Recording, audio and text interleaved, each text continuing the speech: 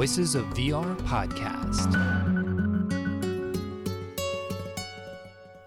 Hello, my name is Ken Pai, and welcome to the Voices of VR podcast. So it's day 2 of the Sundance Film Festival, and I'm continuing to do a lot of different interviews with creators from the Sundance New Frontier. But there's also a film that's featured within the Sundance World Cinema Documentary Competition called We Met in Virtual Reality. It's a feature-length documentary that's shot entirely within VRChat by Joe Hunting.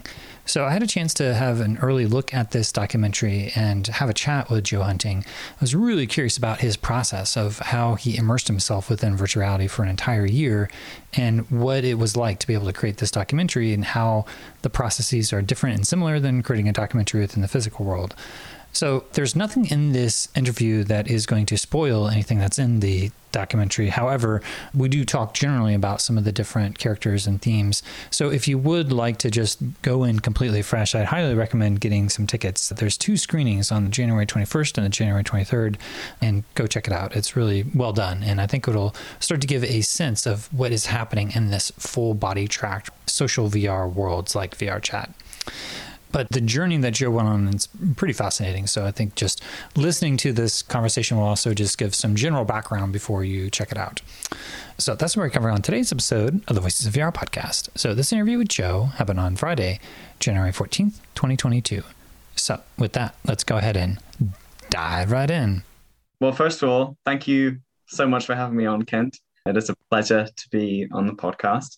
My name is Joe Hunting. I am a filmmaker and photographer working in social VR, and I've been focused on telling documentary stories through film inside a platform called VRChat for the past 3 years, since around the summer of 2018.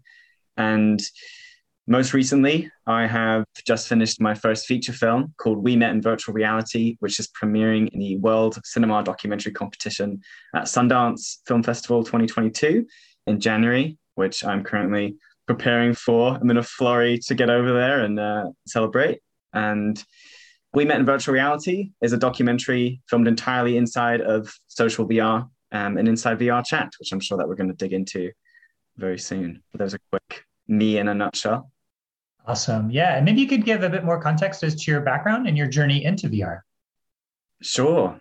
Well, I got into VR through my interest in documentary and through wanting to kind of jump straight into film, I think, funnily enough. But it's worth mentioning probably straight away that I've always been a gamer. Through my teenage years, I was always interested and loved gaming and online communities, and I had a lot of online friendships when I was growing up. And so I think naturally I had an interest in VR just from an entertainment standpoint.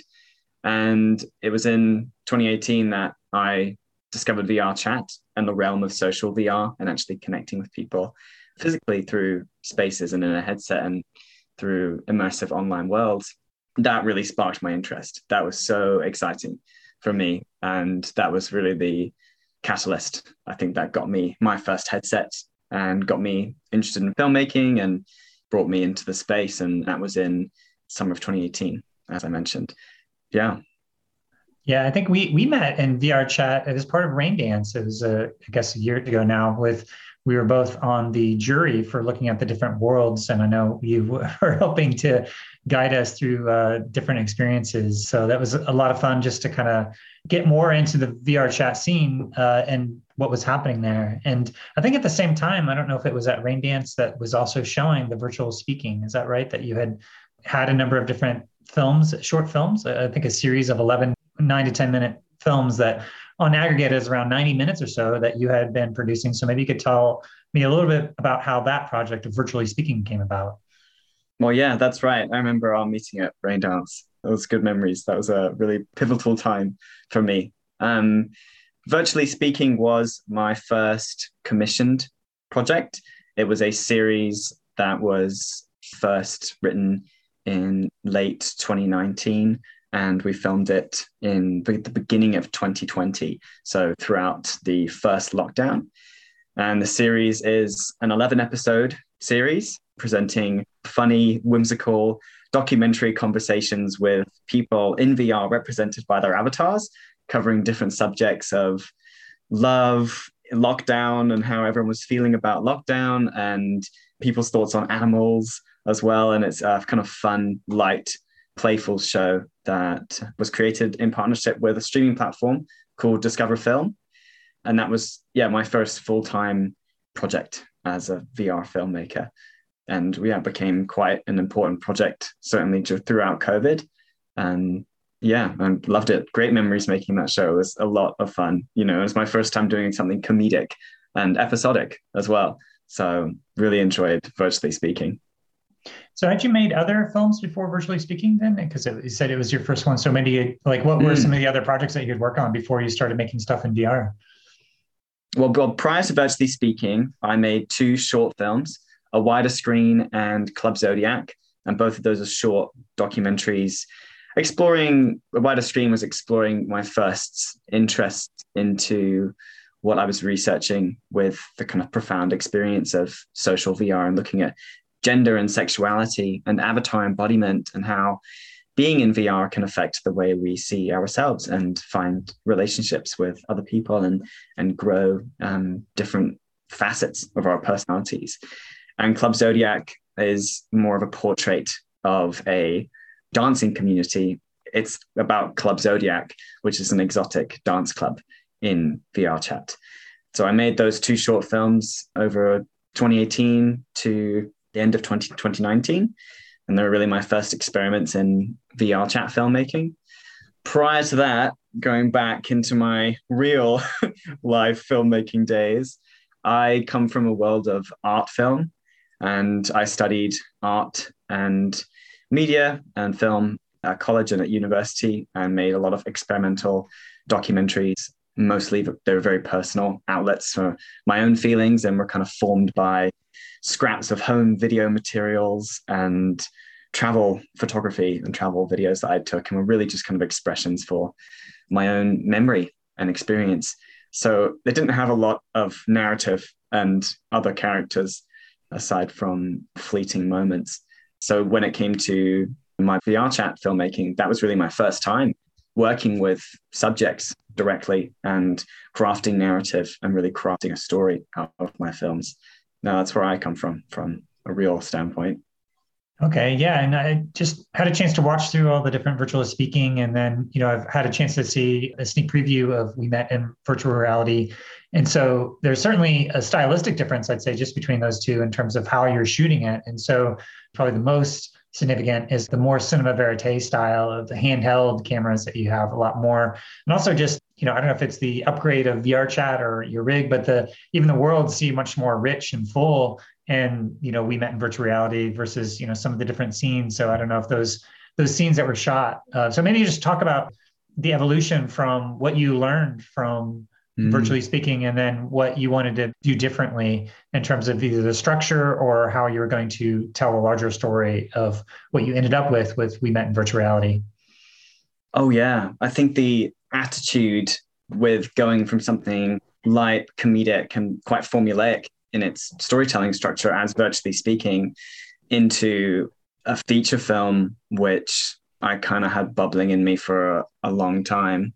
It was very different. And the biggest difference between Virtually Speaking and We Met in Virtual Reality was definitely a camera that came out, in between those times. I was very fortunate that when I wrapped on the series, Virtually Speaking, a camera came out by a really talented creator in the VRChat community called Hirobiki, released a camera called VRC Lens, which is essentially a cinema camera that can do anything and everything that a physical cinema camera can do.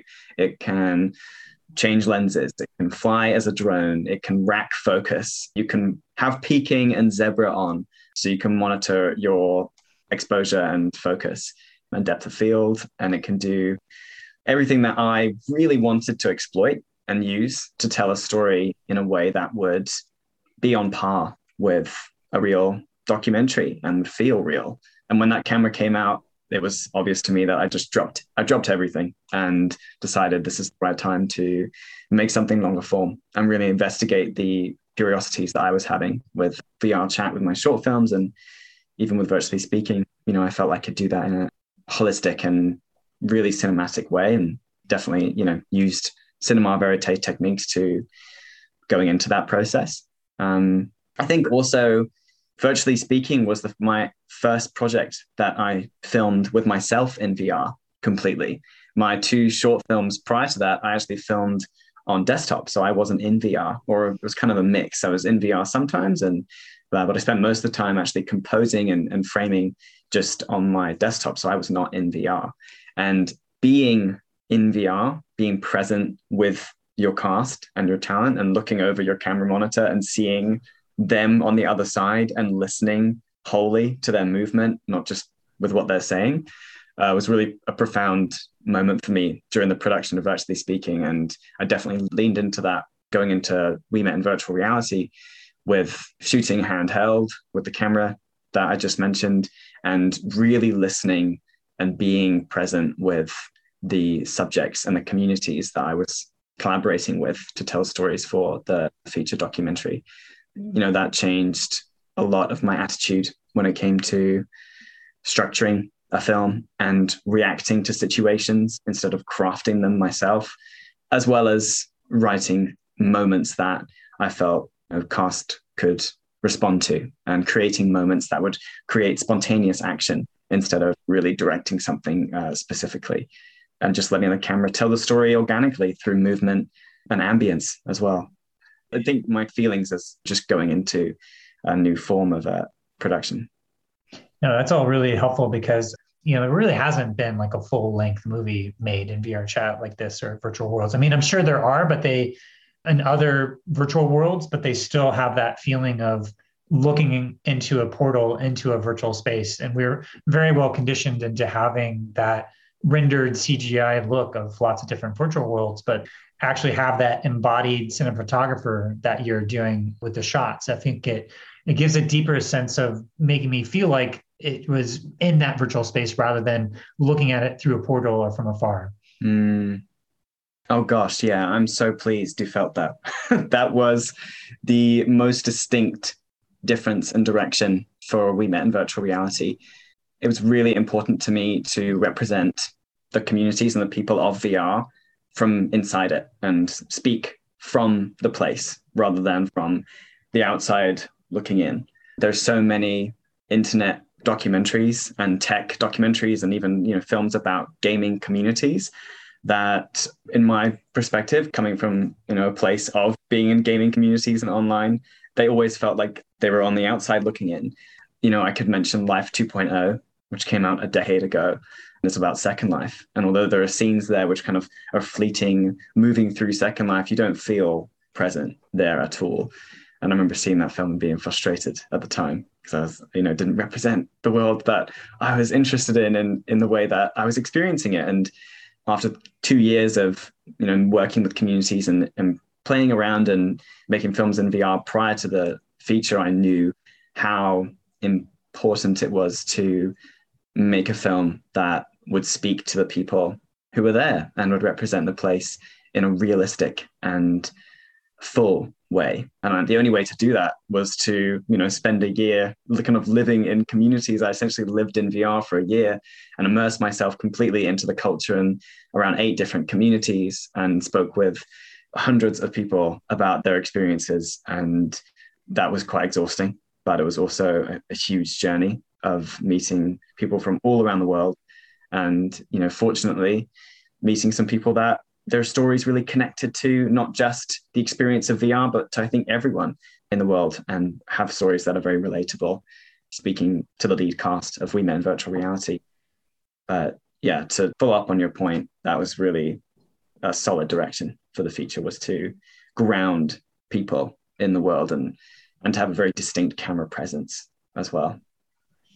Yeah, it sounds like this camera coming out was really a turning point, where you're like, it opens up all sorts of new aesthetic choices, but giving that deeper sense of presence. And so you mentioned that you were following eight communities, but also that you were embedded into VR for that whole year. And I remember running into you a number of different times when you were pretty much shooting every day within VR chat. So maybe just talk about your typical day of shooting in VR. Like, what would your day look like?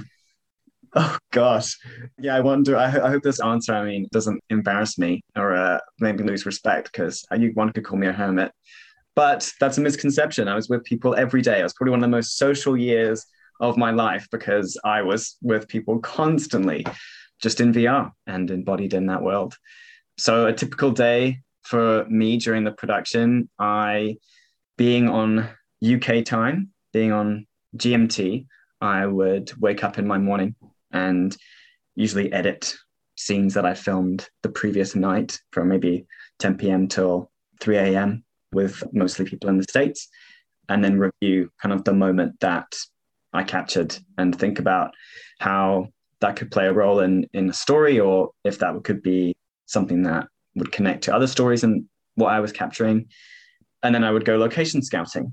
Almost every day I would go location scouting because new worlds are uploaded to VRChat every day. And I wanted to always use worlds and locations to tell the story and really exploit environmental storytelling and create an ambience around the moments I felt the subjects were in and they found themselves in. So I would spend maybe about 2 hours each day just exploring worlds and doing test shoots with myself, taking photographs and positioning different scenes, and then just creating a log of emotions that I felt I could tap into if I ever needed, and kind of just creating a space that if there was a moment I wanted to bring someone into for a conversation and to open a certain emotion in them, I could take them somewhere and we could have that conversation in that space, and let the space actually do a lot more of the talking for them. So they don't have to give a whole part of themselves, but actually the environment would do a lot of the talking for them. So a lot of my time was spent location scouting, and then I would be writing shoot plans as well. My shoot plans are always very loose. I would write, a lot of content and questions and feelings that I had about whoever I was filming with. And then I'd probably use maybe 50% of my direction and my notes, because it was always a reaction. And I think listening to the people you're speaking to is much more valuable than just reading the questions that you have on paper. So, but still, I always knew what I wanted to get when I was going into situations and moments. And then the VR community a lot of them are based in the US. So I would be filming from the hours of 10 p.m. till 6 a.m. sometimes, which was exhausting, but I got used to it in the end. So this is the hermit piece of my day where I would be in VR all night, spending time talking to people and traveling across VRChat and the different community with my camera and capturing my own experience. I want to mention, this might be a good time to preface this. Everyone I was filming with, they knew the full context of what I was doing. And I was always very honest with what I was creating. But at the same time, I was experimenting and developing and learning myself as I was going and trying to understand the film that I was trying to make. So I was very fortunate to have so many generous people give up their time to come and speak to me and understand what I was trying to do. And I'm lucky that so many people were just so excited to tell their stories and help represent what this experience is and what VR means to them, because it's for so many people, and specifically the people I was looking out for and targeting, VR means so much to them. And so there was a lot of trust and honesty constantly throughout the production.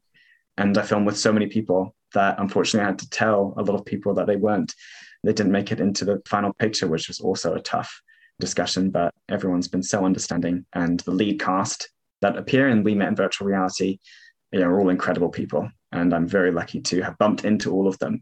Only one of them I actually wrote into the film. Everyone else seen in the documentary I met whilst in production, just organically through traveling. Yeah, okay. That's my day in a nutshell and tangents. Yeah, because whenever I would run into you, I'm here in the United States in Pacific Coast time, so I'd often run into you in VRChat. And I remember there was a moment when you said, "Oh, I know what my story is now." You had been at that point probably shooting for well over a year or so, and so it took, I think, a time for you to find what those narratives were. The film that you produced is tracking 5 different characters, so maybe you could describe where you landed in terms of the main arc of the story that you're trying to tell in this film. Yeah, of course. Well, yes, the film follows 5 protagonists, essentially. It follows 2 long-distance couples who were growing their relationships inside VR throughout the pandemic because, they were unable to meet during COVID because of the travel restrictions. And they were growing their relationships at that time and preparing to meet physically for the first and second time. And the other protagonist is a sign language teacher in the Helping Hands community who is committed to building a welcoming and supportive learning environment for deaf and hard of hearing VR users. So that's a quick overview of who the film follows. And to go into detail, I met Jenny, the American Sign Language teacher, whilst making Virtually Speaking. She appears in the final episode of the show and was a huge inspiration to me in the way that she was so committed to teaching and had such a warm and welcoming aura that I think everyone in the Helping Hands deaf and hard of hearing community have so much respect for. And she also has this iconic pink hair that I really wanted to use as a visual icon in a documentary. And thankfully, she has been an amazing support in the film and contributor. And so we had many, many conversations kind of exploring her identity and teaching career in the Helping Hands community from December of 2020 till the end of production, which was around October 2021. So a year.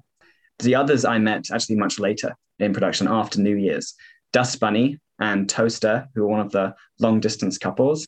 I saw Dust Bunny dance. They're both dancers. And I saw Dust Bunny dance in an International Dancers Association dance battle. And the International Dancers Association are a dance community in VR focused on gathering people for dance battles and events to help build and encourage dance and very free expression in VR. And all of them have full body tracking, of course, and are actually dancing. I saw Dust Bunny dance at a dance battle and kind of shortly after reached out to her and discovered that she does belly dance and was trying to build this community around belly dance. And that was so exciting. And it was clear to me that she was so driven to do that. And it was a clear story for me in following her journey in trying to do that. And that was my first feelings with Dust Bunny. And that was really exciting, I think, for both of us.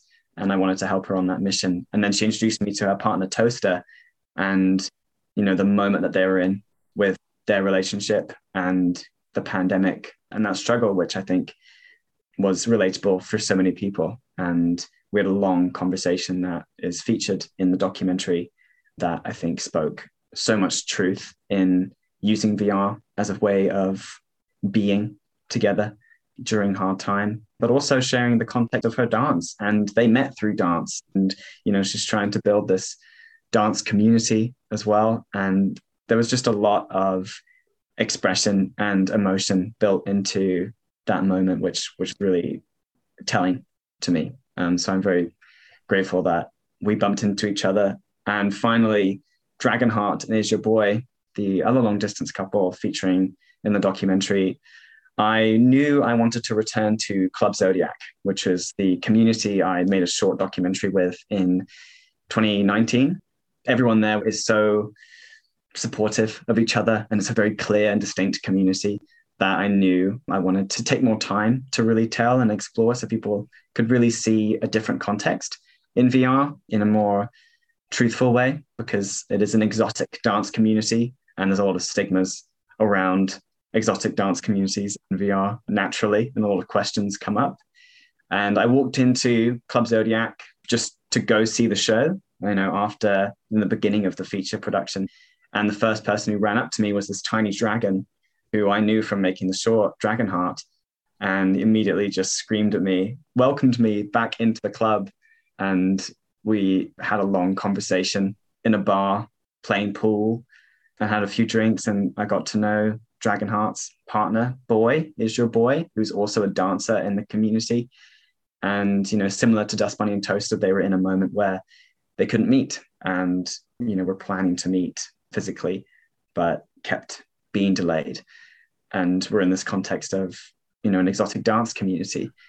So these three moments and these three stories, I think, spoke to me in the film that I wanted to tell, because I knew audiences outside could feel what they were feeling and everyone's such good speakers, and they speak so well about their moments in their lives and have such strong voices that it was obvious to me that I'd really found my stories there and really found the people. And many of them actually have experience in film themselves, so understood the context of the documentary and what I was trying to create, and were excited to be a part of it. So they are the protagonists of the film, but the film also kind of goes off on other conversations and tangents from other people in VR.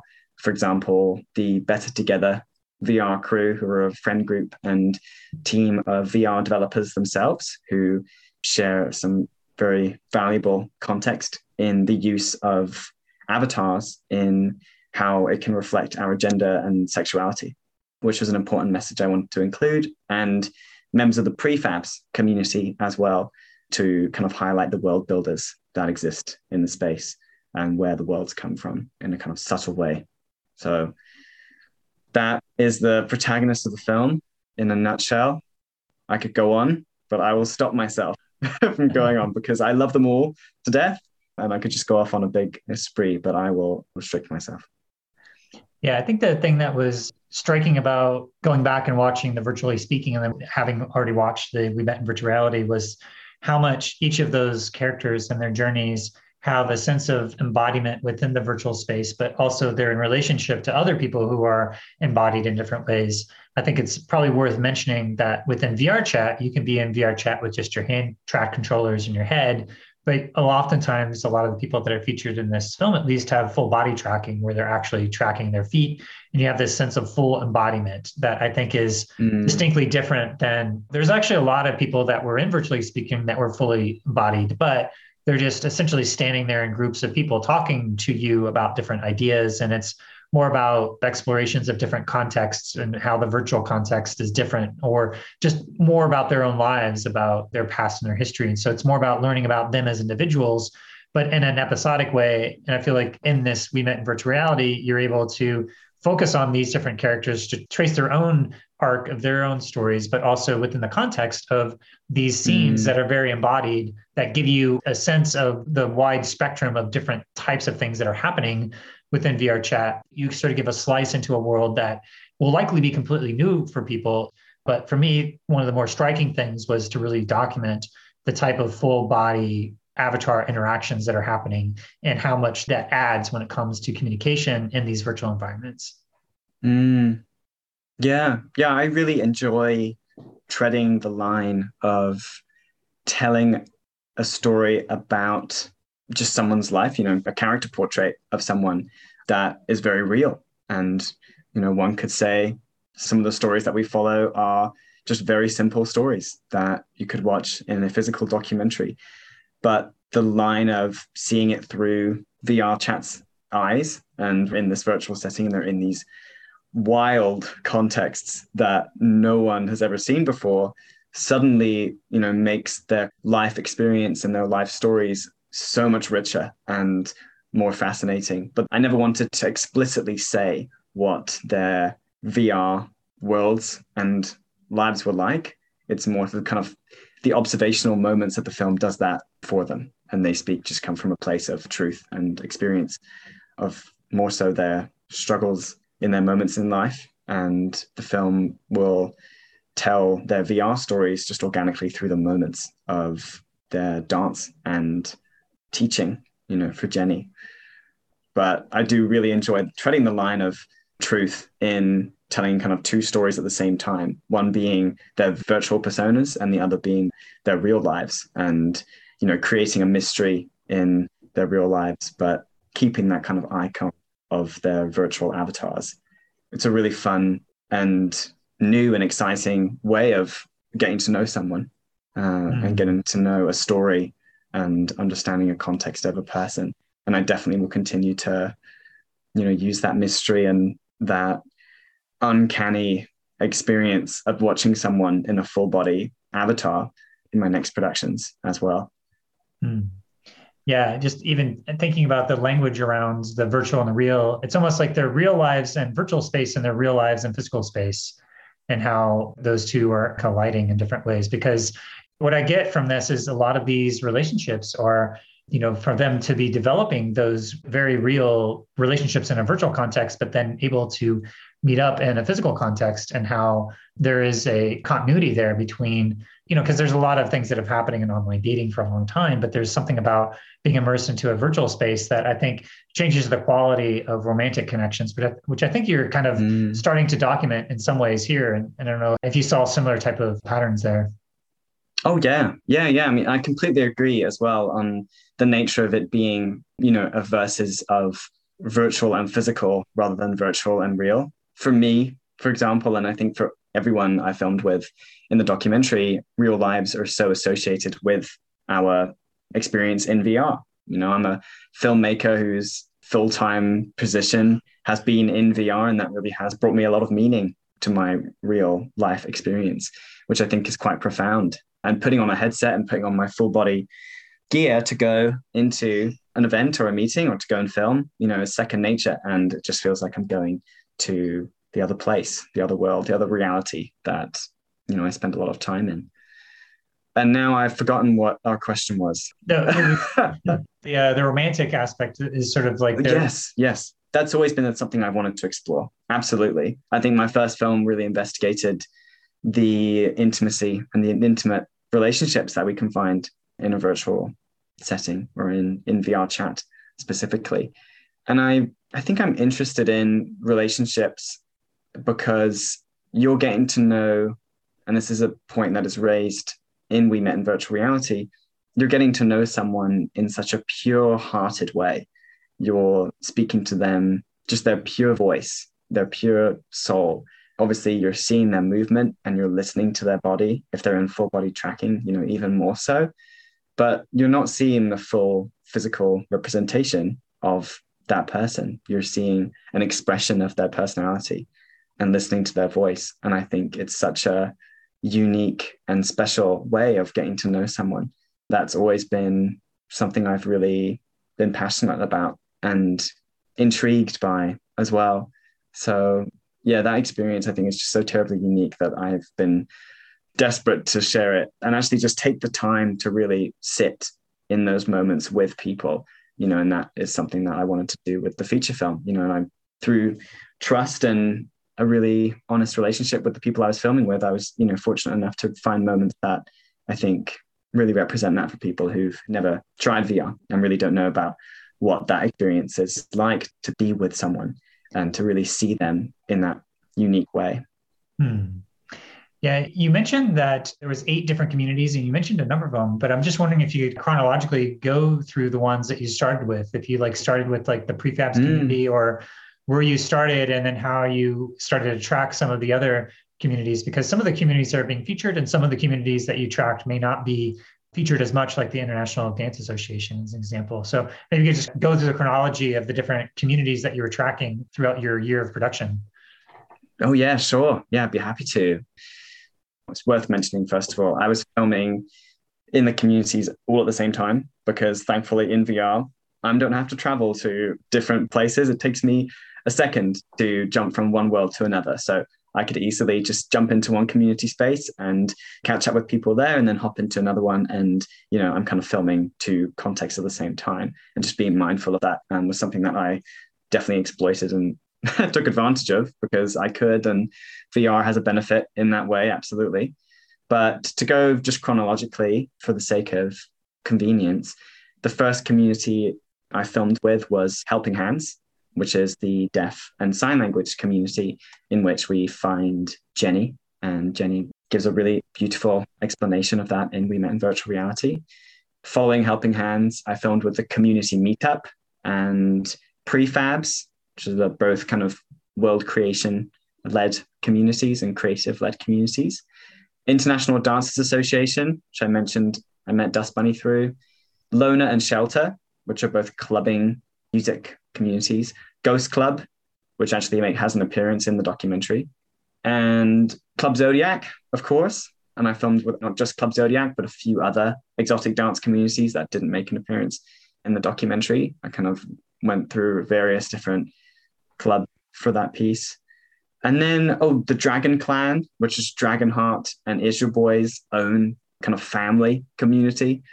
they make an appearance in the film, and they're kind of they're a wild family, very much from the Club Zodiac exotic dance space. And Dragon Heart and Is Your Boy are the dragon queen and king of the Dragon Clan. It's a kind of medieval fantasy community, which you'll see in the documentary. And I am struggling to remember the other communities that I filmed with. They're a lot smaller, but I would say those were the big ones that I stuck with. Yeah, so it's Helping Hands, Community Meetup, Prefabs, Loner and Shelter, Ghost Club, Club Zodiac, and the Dragon Clan. Okay, yeah. And so would your process be that you would basically just be in VR all the time and just, because in VR chat, you can have private instances and then you can have public instances, and you have different status as to whether or not you can join on people or not. And so you are in some ways a documentarian, almost like a, press journalist type of context. And for some people, you may not want to be jumping into someone's private interactions. And so I don't know if you would have a way of dropping in with people, or you would schedule ahead of time, or you would just have more frequent check-ins just because you were there pretty much every day. Right. Yeah, I'd say almost all of the interviews appearing in the documentary, but most of the interviews that I did whilst in production, I scheduled. So typically I would investigate a community and just try to get to know people organically, not throw myself onto anyone immediately. I always wanted to build a relationship with someone prior to telling them that I'm working on this documentary and I want to speak to them for it. I never wanted to alarm anyone, because it can be quite alarming for people to share some details a lot of the time. So I would try to kind of immerse myself into a community and understand the context before investigating. And then I would just reach out to people who I felt I could chat to, that I felt had a strong voice in speaking about VR and speaking about things happening in their physical lives as well, and would be comfortable to do so. And we would arrange to meet in a private world, and I would direct them into a world that I felt was reflective of their character and reflective of their avatar, and how their avatar relates to a space was usually what pushed the decision to select a world in the earlier interviews, in the first interviews with anyone. And we would speak for maybe an hour, 2 hours. The first interview I did with Dragonheart and Is Your Boy, we filmed for actually 4 hours for a crazy reason. I think we just were getting on a bit too well, but ended up being a conversation that is a very important one in the documentary. So yeah, it fluctuated in terms of times, but yeah, we're lucky that VR chat allows private instances, because it meant we had, I had full control over a scene and, could construct a moment that was, we were in control of. But then the spontaneity of public worlds and filming events and capturing events, for example, New Year's is a huge scene in the film, and there's so many moments which are hilarious in the documentary, as well as kind of the more intimate conversations. So it's a mix of both. Yeah, I was really struck when you said that you would spend up to 2 hours a day kind of scouting of different places and, world hopping and trying to see your own emotional reaction. And so as you reflect back on the film of what made the cut, what would you say, what percentage of those scenes that were shot were worlds that you had discovered and directed people versus where people had their own connection to, that they were hanging out on their own, that they took you to? Oh, that's a great question that I haven't fully considered myself. I think in terms of the worlds that appear in the documentary, I actually think, although I've done so much location scouting, it would be maybe 50%, because I realized whilst editing, actually more so, or towards the later half of production, that I really wanted to tell the stories, or tell the story of the film in a whole sense, through the events and through the truth of observational moments that, the lead caster found themselves in. For example, we meet Jenny teaching in her class, and, I didn't find the world for her teaching, that is the Helping Hands classroom world. And Is Your Boy and Dragonheart, who meet dancing in Club Zodiac, which is the Club Zodiac dance world.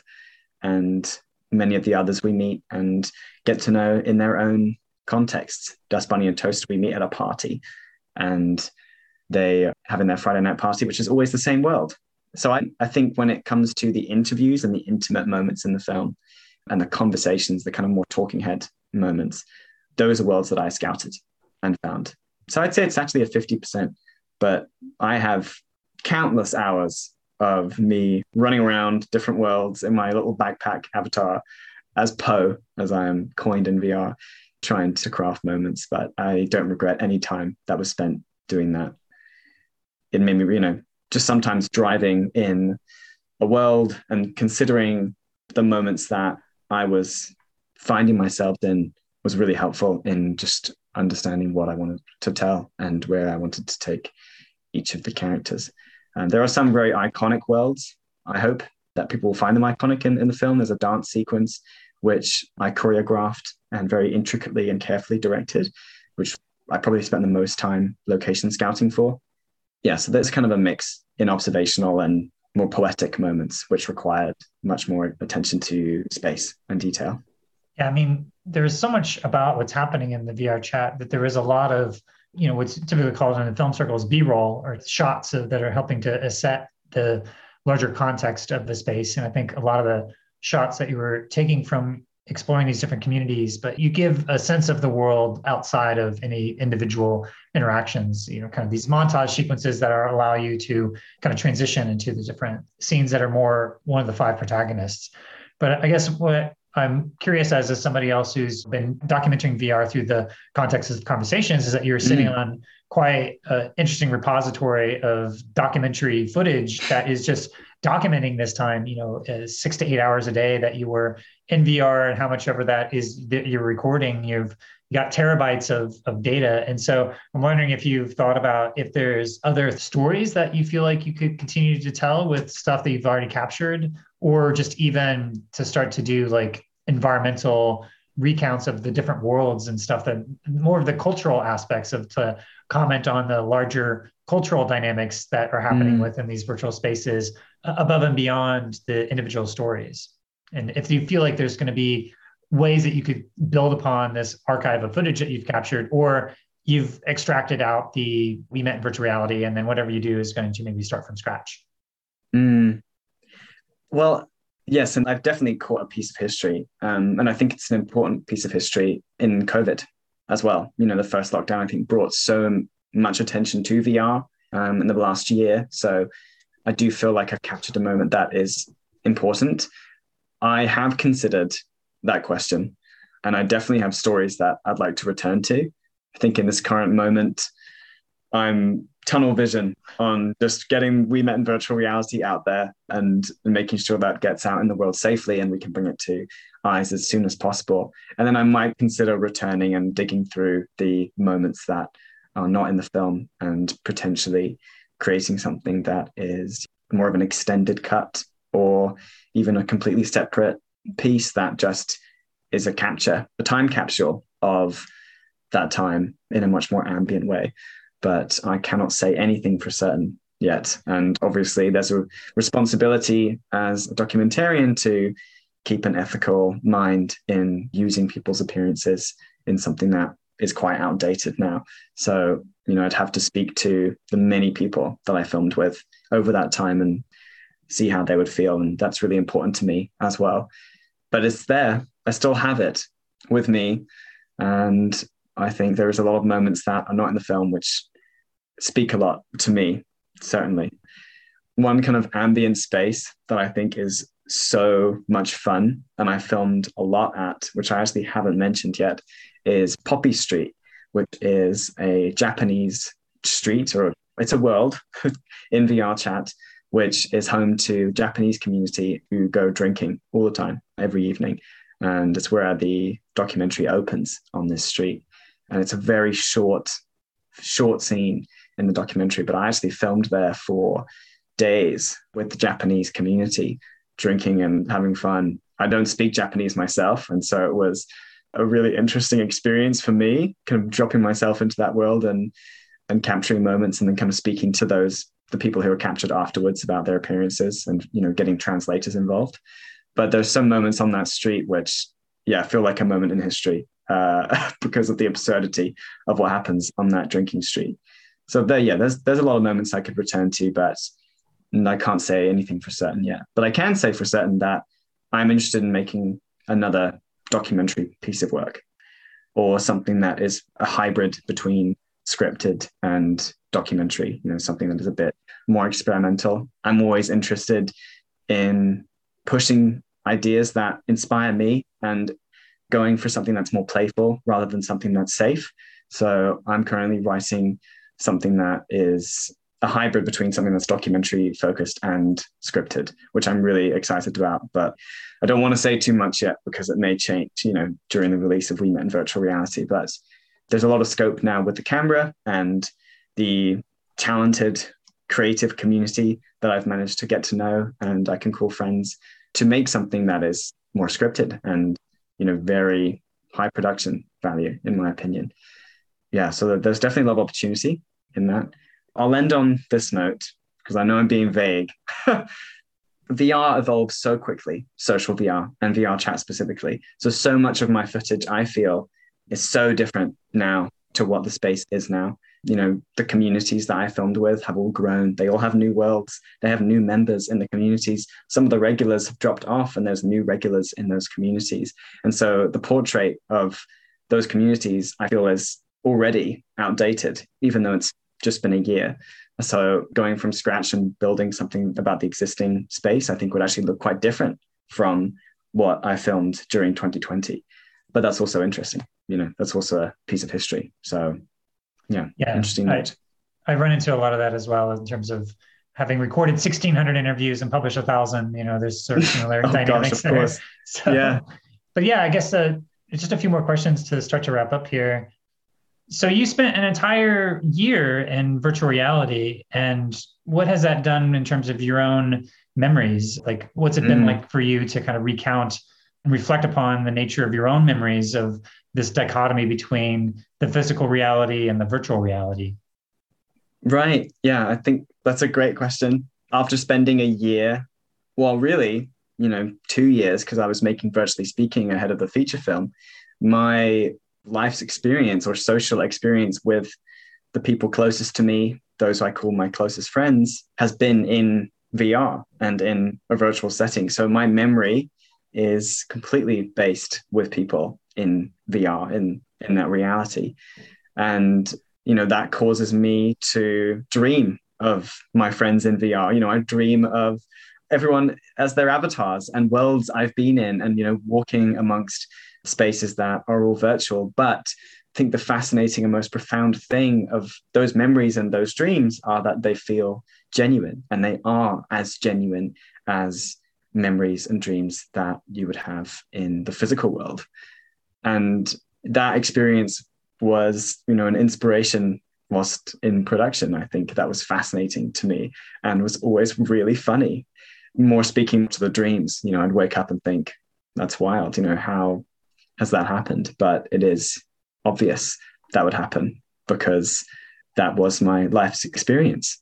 But I couldn't stress enough that the memories we make in VR are as tangible and genuine as the memories we make in the physical world.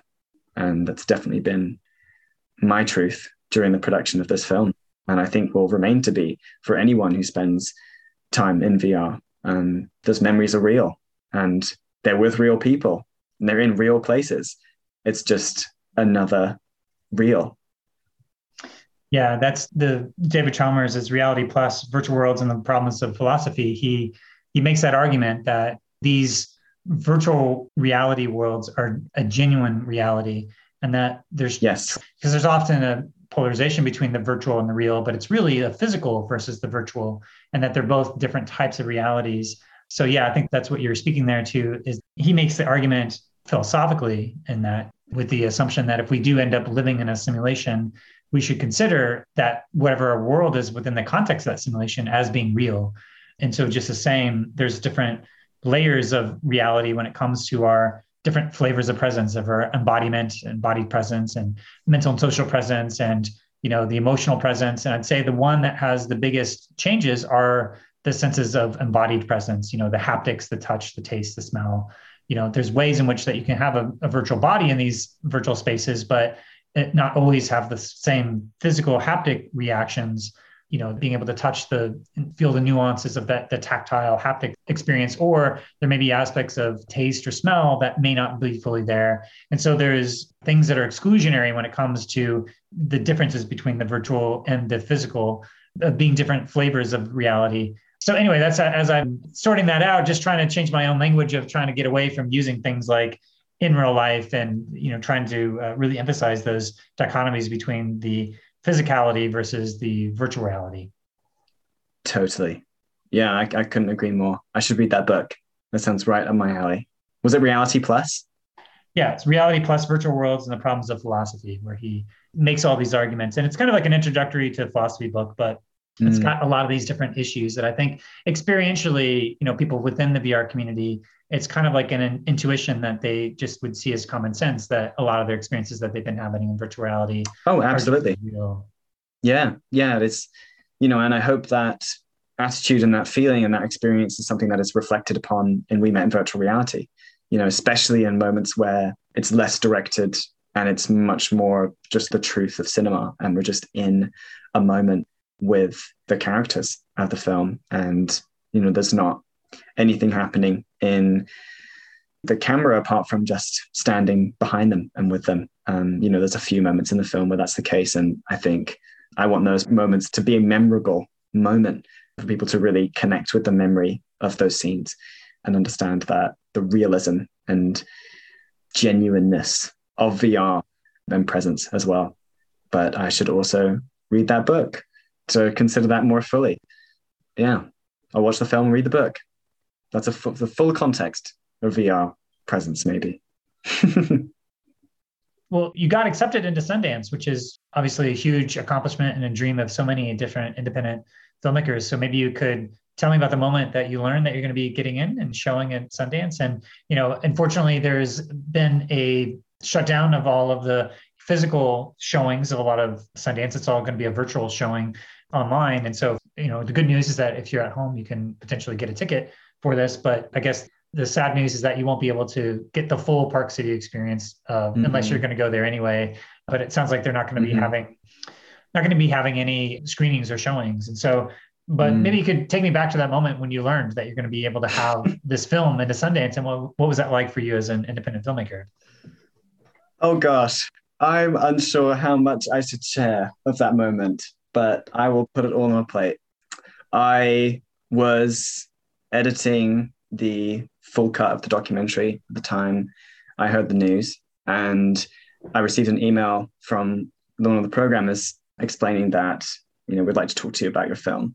And I thought, oh, okay, that's fine. They'll want to see the final cut because I sent them the rough cut to review, or they'll want to, just confirm when the final cut was going to be finished. I did not think at all that phone call would be what it was. And they invited me to premiere in Sundance, and it was a complete shock and, so much joy and overwhelmment that I just fell to the ground and cried for a good time. And I think that those tears were, obviously happy tears, and I was completely ecstatic, but it was also tears of, I'm making this film, on my own, and have now so much to do with completing, and I have a hard deadline in 3 months, and I've got to get this film out. So it was also, stressful tears, but it is a dream come true and a real honor to be premiering at Sundance. I am lost for words still, even to this day, which we're a week away from premiering.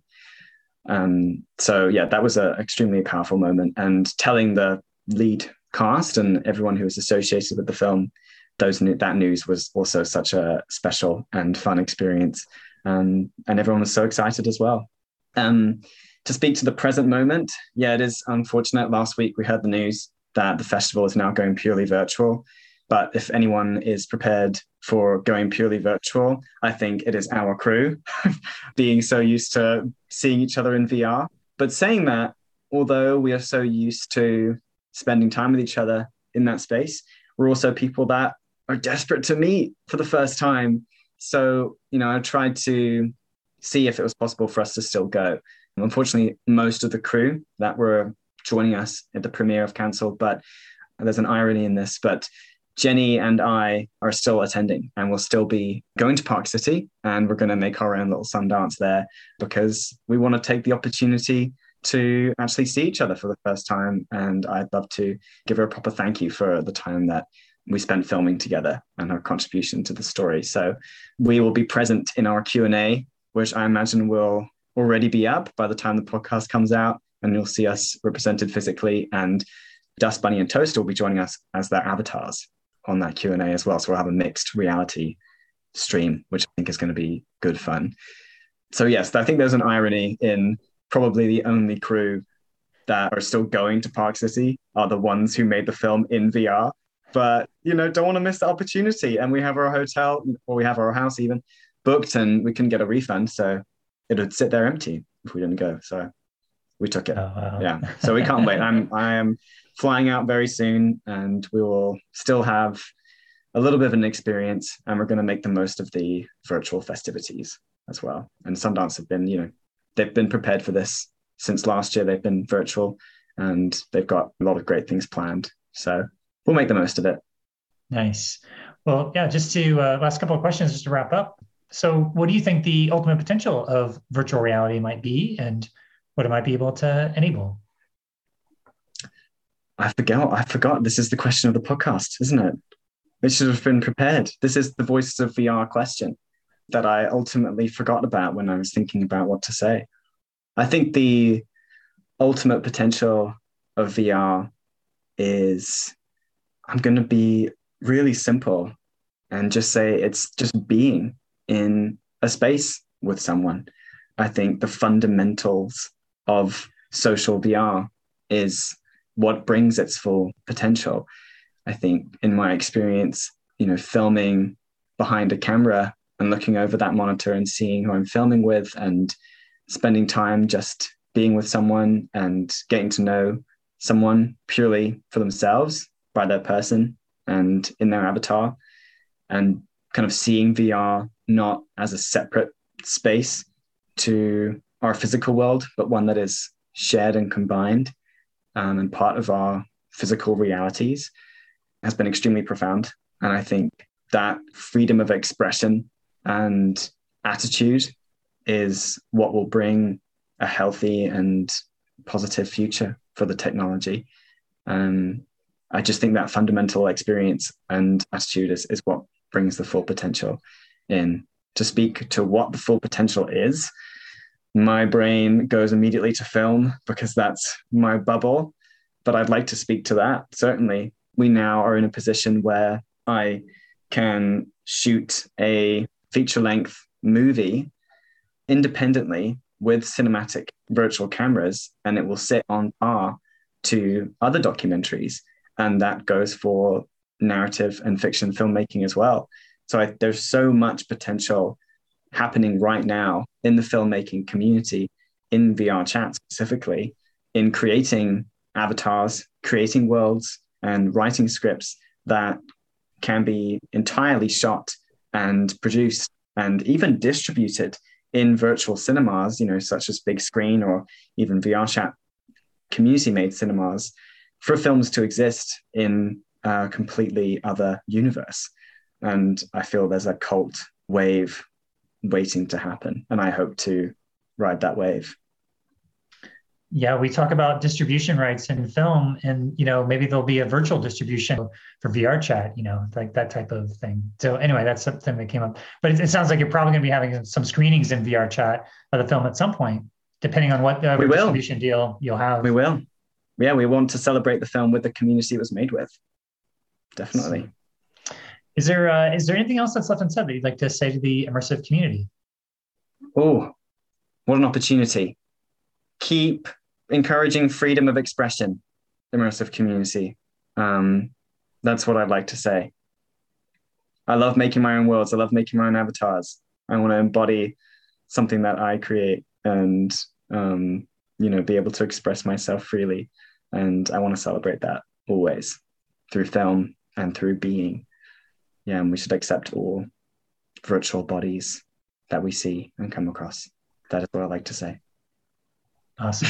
Well, Joe, with your congratulations again for getting into the Sundance, the World Cinema Documentary Competition. We Met in Virtuality is premiering at the Sundance Film Festival, from January 20th to 30th. And I had a chance to see it, and I think you were able to capture the zeitgeist of what's been happening in VR chat. And it's a film I think that will be able to point people to see what type of dynamics and interactions that have been happening in these PC-based VR with full-bodied avatars and the different types of social dynamics and interactions. It's just a nice capture of that culture, and to be able to also tell the stories of those people along the way as well, and give some montages of what's happening within the culture of VR chat. So great accomplishment. So congratulations again. And thanks for coming on to the podcast and to help just share your journey with this project.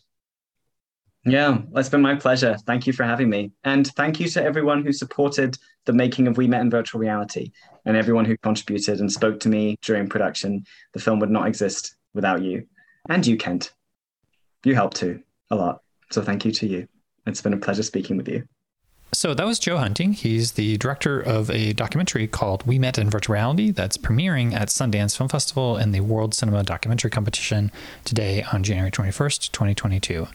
So I have a number of different takeaways about this interview is that, first of all, well, just to hear Joe's process and the commitment that he had from going in pretty much every day for a year and immersing himself within the context of virtual reality.